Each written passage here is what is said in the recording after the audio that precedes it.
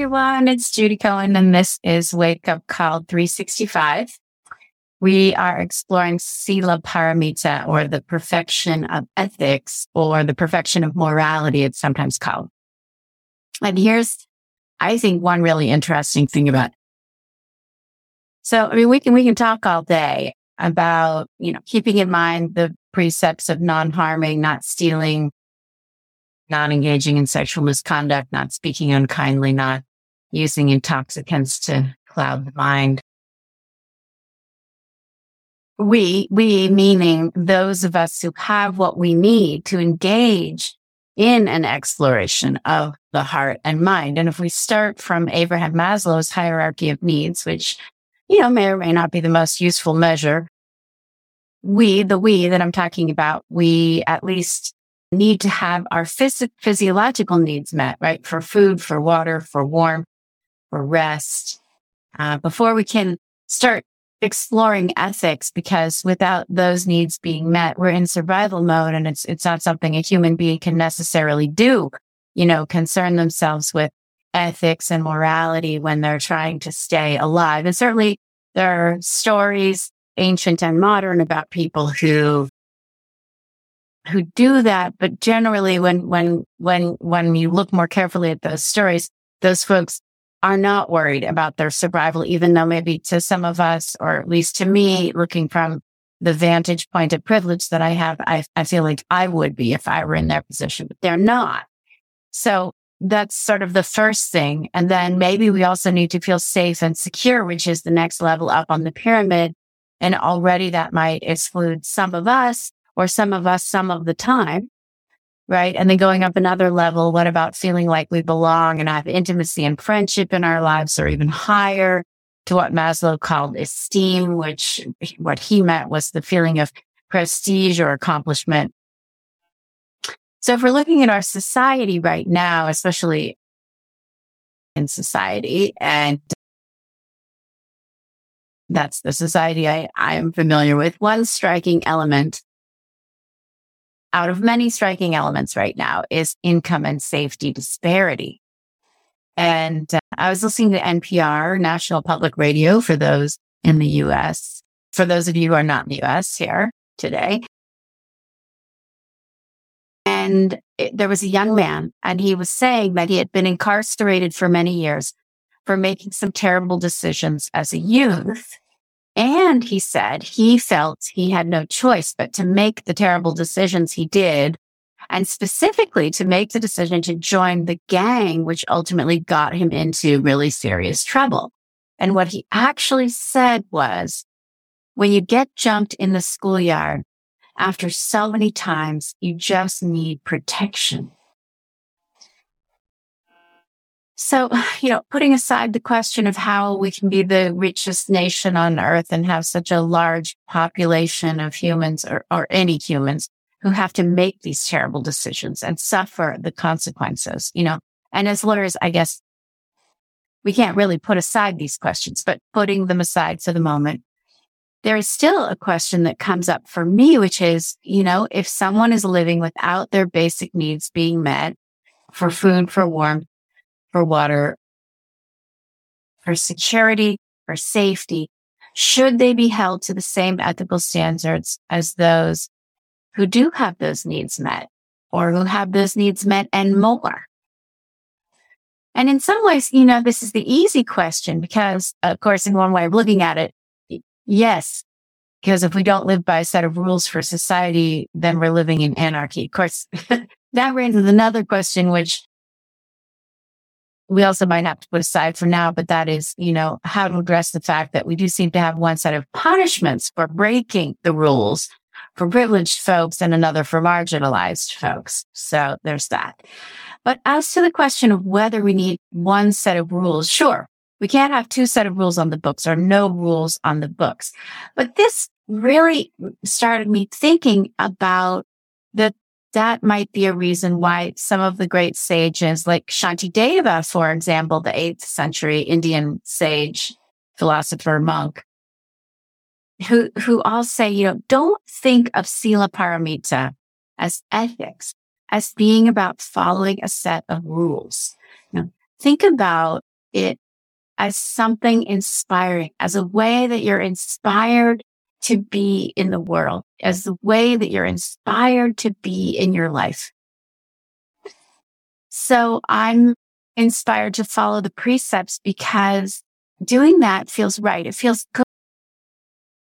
But if I'd been hungry for days and I took a loaf of bread off of the cooling rack outside my local bakery last night, my imagination is that my inspiration would have been to feed my belly or my children. And if I'm a 9-year-old being jumped day after day in the schoolyard and there's no one at school and there's no one at home to help me solve this problem of feeling fundamentally unsafe, then I guess I'm imagining that I'm inspired to do whatever my new family, my gang, tells me I need to do in order for them to keep me safe, even if that's something terrible. And even if the safety that I'm being offered is a complete illusion, since, to a 9-year-old boy, it's probably not an illusion, right? So fast forward to the day that 9-year-old is now 17 and is appointed a public defender, and the DA wants to charge him as an adult, right? Or fast forward to the day that 9-year-old is now 25, and because, all else being not so different, but her family having had enough money to keep her in school and off the streets, and she still grows up feeling emotionally unsafe, then, what then? Do either of those people end up able to contemplate sila, ethics, morality, if they're primarily seeking safety in their life? Or, maybe for us, the hardest scenarios, fast forward to someone who is under so much stress day in and day out. Maybe it's the stress of supporting a family at a much higher level than subsistence, and yet something that still feels necessary. Maybe it's the stress of trying to keep people from being incarcerated and losing that battle day after day, or the stress of being expected to work an impossible number of billable hours. What about that person? How does that person make emotional space to contemplate the perfection of morality, the perfection of ethics? And I was talking to my dear friend, Elisa. Hi, Elisa. Yesterday, and, sort of wondering about someone who is a lawyer and who was really pushing that edge of ethics. And we were kind of laughing about kind of how obvious it was, but thinking about somebody who is under a lot of pressure and has been for years and years and years. Do they have the emotional ability? Do they have the safety? Are their needs met at a level where they can contemplate ethics? So many of us here, I think, are fairly well resourced by virtue of our practice, right? And, the ability to come to the present moment for a few minutes each day, and then here and there throughout the day, and to see that in each present moment, it's possible to let go of stress, of worry, of concern, and the ability to even to call up self-compassion when we need it, right? Because this is the treasure of mindfulness. And so from the perspective of Sila Paramita, the perfection of ethics, mindfulness can give us the ability to see a more ethical path forward, as Norman Fisher encourages us to do, to imagine that path so that we can live into it, so that we can live into the 5 precepts. But not everyone has a practice. And for many folks, the conditions of their lives don't lend themselves to cultivating one or even considering a more aspirational, ethical framework for their lives. And we can have some compassion for those folks as well, not pity, but compassion, right? Also because of our practice. And so then the question is what we can do. And we who are fortunate enough to have stumbled upon the Dharma, mindfulness, what we can do is still huge and powerful, because what we can do with our practice as a foundation and sila as a guiding light is set a good, loving, non-judgmental example. Set a good, loving, non-judgmental example. By treating every single being with the same loving and ethical approach. And it's on too many t-shirts and coffee mugs, but really just as succinctly as you want to be, it's just be the light, right? Okay, so let's sit.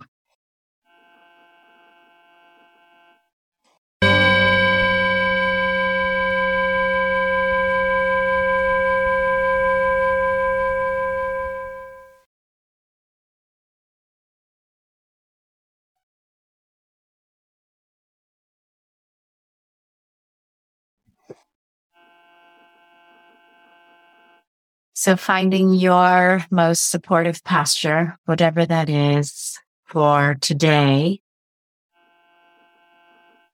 whether you're seated, whether you're standing, whether you're lying down, maybe walking is best for you.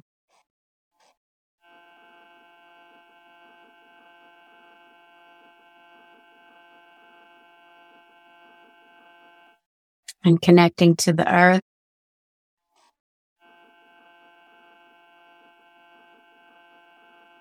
Feeling your touch points, whether it's your feet or your sit bones or the whole body, connected to whatever you're sitting or standing or lying down or walking on, but also that connection to the earth. Dropping in.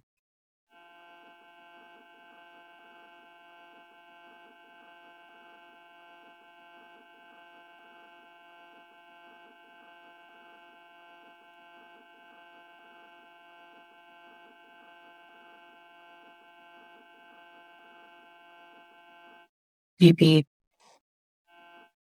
feeling resourced by that connection.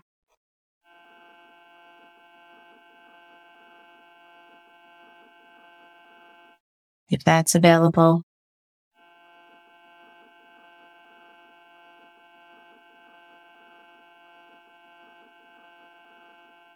Maybe feeling peace in that connection, if that's available.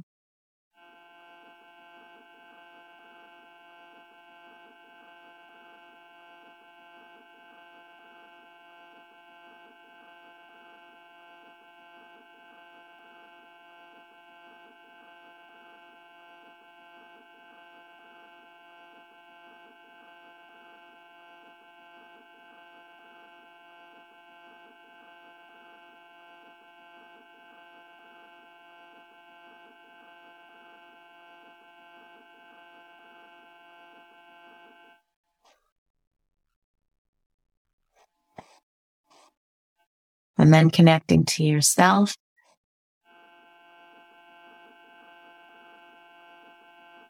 The sense of just simple, the body breathing.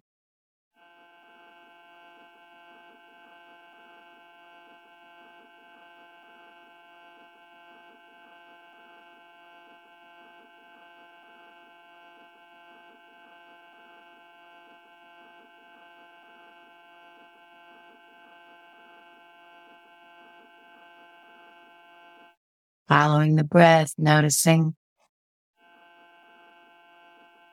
whether the mind is steady and settled or wild and wandering.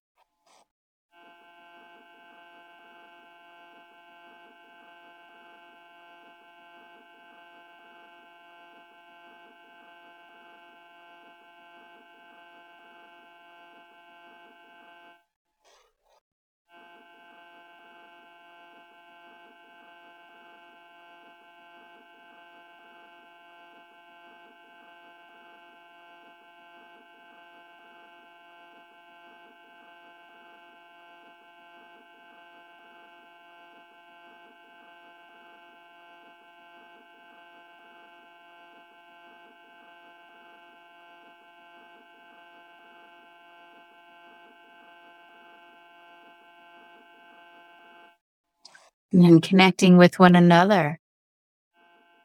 You know, 35 of us, bunch of lawyers, all practicing together, practicing mindfulness together, resourcing ourselves.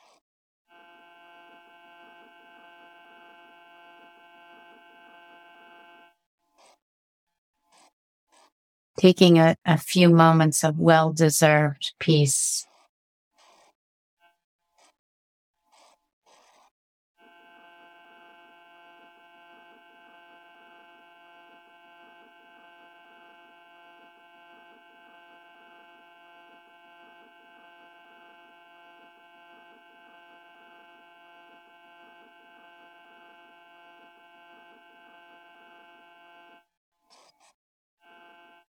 Or if the moment isn't particularly peaceful, then taking a step back and just noticing that you can create space around whatever is happening. And there can be some peace.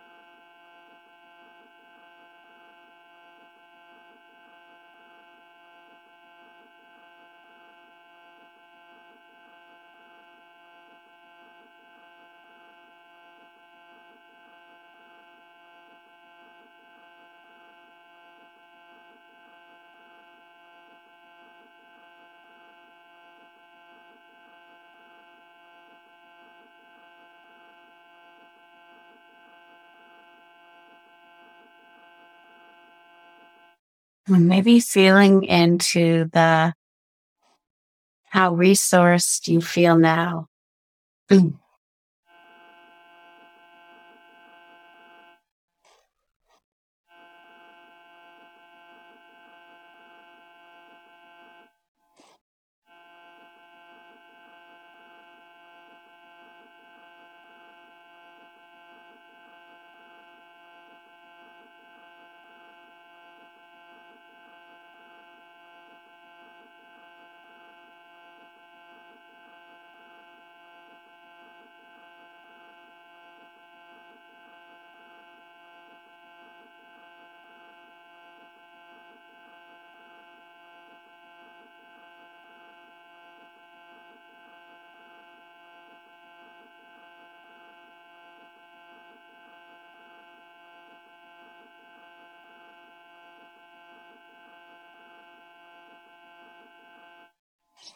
And if there's a little bit more peace, then see if you can really take note of the sensation of that, really. And what opens for you as you take that out into your day.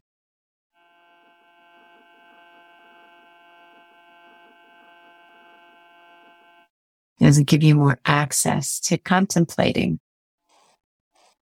Sila Paramita?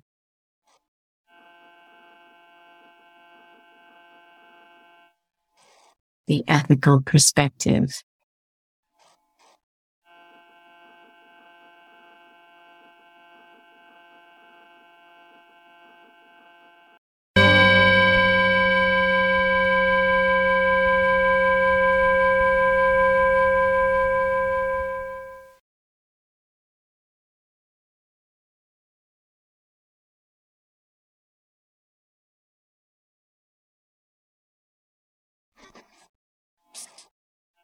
Thanks, everybody, for being on the Wake Up Call today. Great to see you all.